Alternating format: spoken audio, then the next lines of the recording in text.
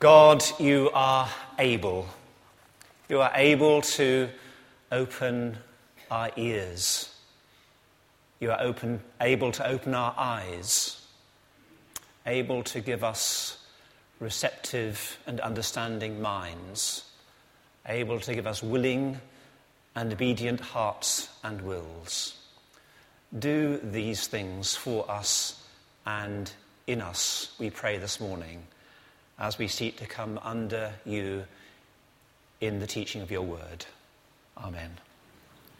Please be seated. And would you kindly take a Bible and turn back to the second letter of Paul to the Thessalonians and chapter 3, which was page 1190 in the Church Bible. 2 Thessalonians chapter 3, and Louise read to us verses 6 to 15, and it's page 1190. As you listened to that reading, and as you now perhaps scan that passage, I wonder what one word stands out for you.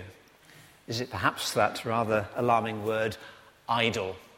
And are you now expecting possibly a sermon where the preacher says, stop being idle, give yourself a kick up the backside, if that were anatomically possible, and get on and do some work? Well, I'm not going to do that. I don't actually know how many of you would be considered or consider yourselves to be idle. What I do know is that many of you would react by saying, Jonathan, we don't actually need to hear that message, thank you very much. We're exhausted, we're tired, we work very hard, and it's very difficult to juggle all the different responsibilities we have. So I'm not going to stand here this morning and tell you to stop being idle. What I am interested in, however, is how the Apostle Paul handles such a problem in this particular church fellowship, the Christians, the young church that met in the town of Thessalonica. It was a church fellowship that Paul was very pleased with and proud of under God. At the beginning of both his short letters to the Thessalonians, he thanks God for various things that he saw happening. The Thessalonians, yes, I can say the word, the Thessalonians were no Corinthians, split apart by a number of disagreements and moral and ethical problems. They were not Galatians, who were threatening to come right off the rails with regard to their adherence to the gospel of truth. Just to have a glance at what Paul says to the Thessalonians in chapter 1 and verse 3 and following. We ought always to thank God for you, brothers, and rightly so, because your faith is growing more and more, and the love every one of you has for each other is increasing. And so on and so forth. Paul is very pleased with the progress that these Christians have made under God. But you know that there isn't a perfect church on the face of this planet. If you ever find one, I suggest that you steer well away from it, because if you found a perfect church, then as soon as either you or I stuck our nose in the door, it would immediately become very imperfect, because we know that we are not perfect Christians by any stretch of the imagination. So even with a church which is full of faith and perseverance under persecution, and full of the Holy Spirit, as this church was, there will still always be issues and problems to be sorted out, and to be sorted out in a godly and scriptural and wise way. Now, with regard then to the particular problem that Paul identifies here, yes, it is about idleness. He says in verse 11, we hear that some among you are idle. And that's a word that he does mention on several occasions during this passage. Now, I've been trying to imagine from what Paul says here and from other parts of the Scripture what might have been going on with these idle people. And notice there's only some of them. It was some of the individuals in that church fellowship were idle. I've been looking back, and if you keep your finger in 2 Thessalonians, you might look back with me about 70 or 80 pages back to Acts chapter 17, where we read of Paul's visit to Thessalonica and what happened there. And we start to get a sense or some hints as to what kind of place it was and what kinds of people lived there. Acts chapter 17, page 1113. He has arrived in Thessalonica. He goes to the synagogue, as his custom was. He preaches Jesus Christ crucified and risen, and Jesus as the Christ, the Messiah. Some of the Jews were persuaded, as did a large number of God-fearing Greeks, and not a few prominent women. But the Jews were jealous, so they rounded up some bad characters from the marketplace, formed a mob, and started a riot in the city. They rushed to Jason's house in search of Paul and Silas. Now, there are a number of hints there as to the kind of culture that the Thessalonians were living in. It was a culture where there was a range of social groups: Jews, Gentiles, God-fearing Greeks, prominent women, and a motley crowd who would meet in the marketplace and who were up for trouble and mischief-making. A range of people, a lot of what we call social stratification, different social groups, different cultural pressures going on there. And I can begin to imagine, with the help of some of the commentators who comment on some of the language that Paul uses here, then I think what we might be looking at here is not simply people who are merely lazy, but a group of people from, as it were, this lower social layer, who were believers, they were Christians, they'd been converted, but they were picking up some of this behaviour and some of the attitude, and so they would attach themselves to some of the more well-to-do Christians and would be sponging off them. They weren't unable to work, they were merely unwilling to work. And they were, if you're familiar with the word, toadying up to these people. They were the kind of people who might bow and scrape and open the door for them and clean their glasses for them and speak up for them at meetings, or say, I'm on his side, in order to get a free meal, in order to get a free lunch. So I think that's the kind of picture that's emerging about these idle people. And it isn't merely laziness, it's a kind of a social pressure. It's the kind of thing that happened in that kind of place, in that kind of age. And these Christians have not yet learnt that that's not a good thing to do. It's both discouraging to other Christians and also brings the gospel itself into disrepute. So, any church, even a thriving church like Thessalonica, will need a strategy for dealing with those kinds of problems. And let's look at Paul's strategy here. It's a fourfold strategy. It's a strategy that seeks to deal with such a problem with authority, with affection, with integrity, and with togetherness. Let's look at each of those in turn. Paul seeks to deal with this kind of problem, first of all, with authority. Do you see the language that he uses throughout the passage, but including in verse 6, where he says, in the name of the Lord Jesus Christ, we command you. And he uses repeatedly this language of command, of instruction. It's a quasi-military language.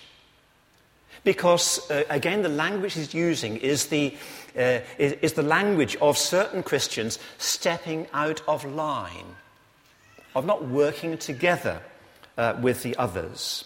It's a sort of military terminology, and he uses the language, the rather strong language, of command with regard to dealing with this. For Paul, apostolic authority means speaking in the name of Jesus Christ.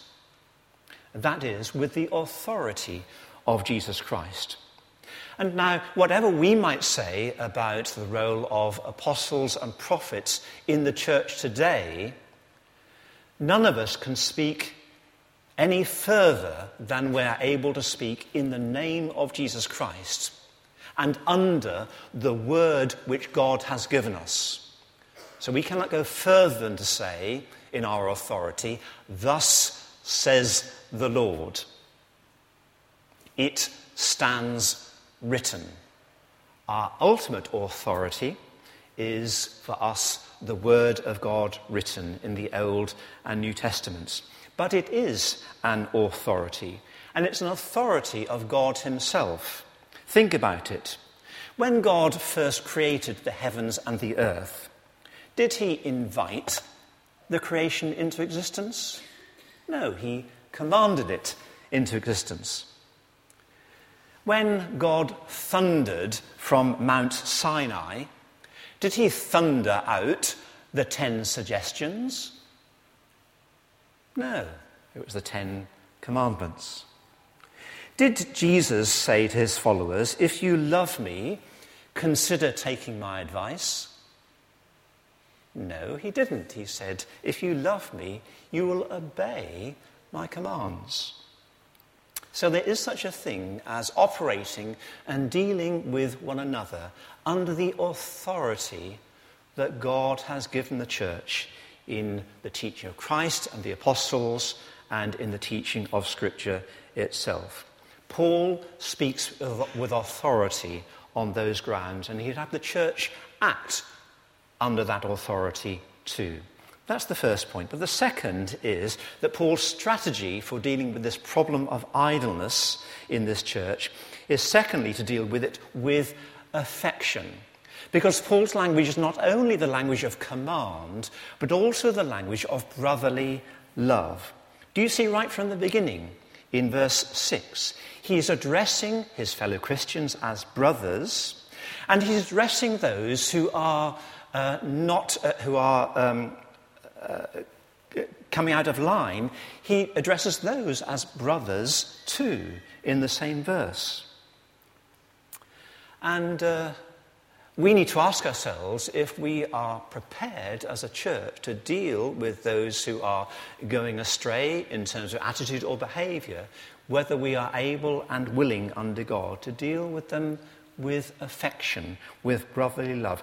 Remember how lovingly our Lord himself dealt with Peter after he had tragically and repeatedly denied that he even knew Jesus.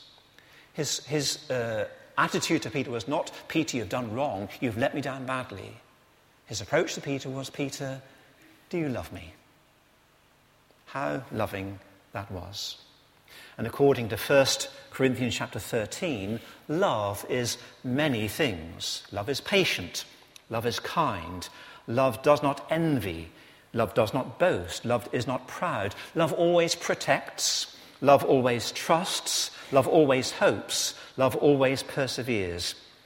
Friends, do we love one another to help one another to obey God more faithfully and more completely?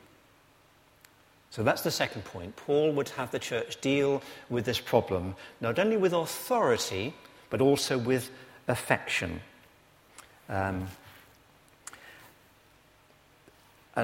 Just one last point on that, just the last verse of our passage in verse 15. Paul is measured in his approach to this by saying, "Do not regard this idle person as an enemy, but warn him again as a brother."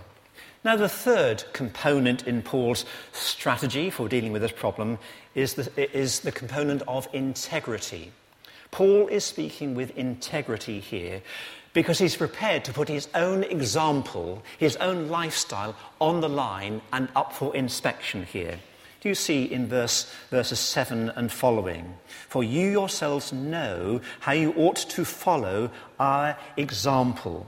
And then he goes on to say, we were not idle when we were there. Even though, he explains, we had the right to be supported financially by the people that we ministered amongst, we waived that right. And we chose to work for a living. And we know that Paul was a tent maker by profession. He believed that Christian workers had the right to be supported financially, verse 9, but he had chosen to waive that right in his own case. And he wanted, therefore, people to not only take notice of his teaching, but also of his manner of life. He is one person who could say, I practice what I preach. How many of us, I wonder, could say with Paul, follow, as he says in a number of places, including 1 Corinthians and chapter 11, follow my example as I follow the example of Christ? How many of us could say that with integrity? And yet the church is crying out for positive role models. Young people are crying out for positive role models today. We want role models of married life, role models of raising children, role models for managing our time, for our reading habits, for dealing with conflict, for coping with illness and disability, for being single, for managing our money, for being faithful as Christians at work. Christians need to ask themselves, am I an adequate role model for others, perhaps more younger or less experienced Christians, in some or all of these respects? Older, more experienced Christians, are you prepared for youngsters to use you as a role model and to ask you, how do you manage, how do you cope in your Christian life with this or this or this? Young people, are you prepared to approach older or more experienced Christians and ask them the same question? I can remember many years ago when I was a young Christian seeking out an older member of this congregation. I can't actually now remember the content of the conversation, but I do remember it was very helpful to me. I sought out that older Christian to help me as a Christian. I was only a year or two into my Christian faith. I can remember exactly who it was, because Joe Dade is still sitting here in the front of our congregation. And I also can remember how long ago it was, because Joe asked me at the time, Jonathan, how old are you? And I remember saying to him, Joe, I'm 21. So that makes it 40 years ago that I took myself off to Joe Dade and sought some advice from an older and wiser Christian. Indeed. Amen. So, can we, and do we look to one another to act with integrity? Prepared for people to inspect us as examples as well as our teaching and our understanding. And now the fourth component of the way Paul would seek to deal with this problem in Thessalonica is he wants it dealt with togetherness. And I see that in verse 6 and 14 and following, with togetherness. In verse 6, he has a command to the others who are not idle, and the action that they should take in respect of those who are idle. And also verse 14 and 15, whoever, if anyone does not obey our instruction in this letter, take special note of him, do not associate with him, in order that he may feel ashamed. He wants the others to take some action. You see, Paul did not envisage these problems being dealt with by dictatorial leaders. He expected the whole church to work together. Because after all, if there were a sponger in that congregation and that person went and knocked on one person's door and said, can you feed me tonight, please? I can't be bothered to feed myself. Then if those people said, well, no, sorry, not anymore, not this time, he might just go to the next door, bang on their door and say, well, can you? They've just turned me down, but can you? He just from one person to another until he got the meal he wanted. Whereas if they work together, they will encourage him to actually get off his backside and earn his own keep. Does it seem hard? Well, Paul has already given more gentle warnings to such back in his first epistle. So he's not suddenly doing this out of the blue. He's simply upping the ante. But are we prepared to work together to help support, and if need be, correct one another's attitudes and behaviours? That's the question here. Ever since Cain asked the question, "Am I my brother's keeper?" we have continued, unfortunately, to ask the same question. And we are as individualistic in our own Western society as perhaps any society has ever been. We've never seemed to got over that question. But Paul wants us to work together. Do not associate with that idle brother. Stop giving handouts. Take a break from inviting him round for meals. If gentle admonition and positive encouragement don't work, try a little shame. Conclusion. All of this, I think, is about helping one another to resist ungodly and unhelpful cultural pressures that would lead us to ungodly attitudes and behaviours, such as it led to idleness amongst a certain group of people in Paul's day. So the big question in front of us this morning, I think, is this: are we prepared to swim against the tide of popular opinion and of cultural norms where they conflict with a godly and holy and biblical life? And it's difficult. It's difficult even to perceive these cultural pressures because we are so immersed in them. Consider the following little ditty. "Oh, where is the sea?" the fishers cried, as they swam the Atlantic waters through. "We've heard of the sea and the ocean tide, and we long to gaze on its waters blue." Do you get the idea? Just as a fish is so immersed in the sea that he doesn't realise that he is immersed in the sea, so we can be so immersed in our culture that we don't realise just how we are being pushed and shoved and bent and twisted by it.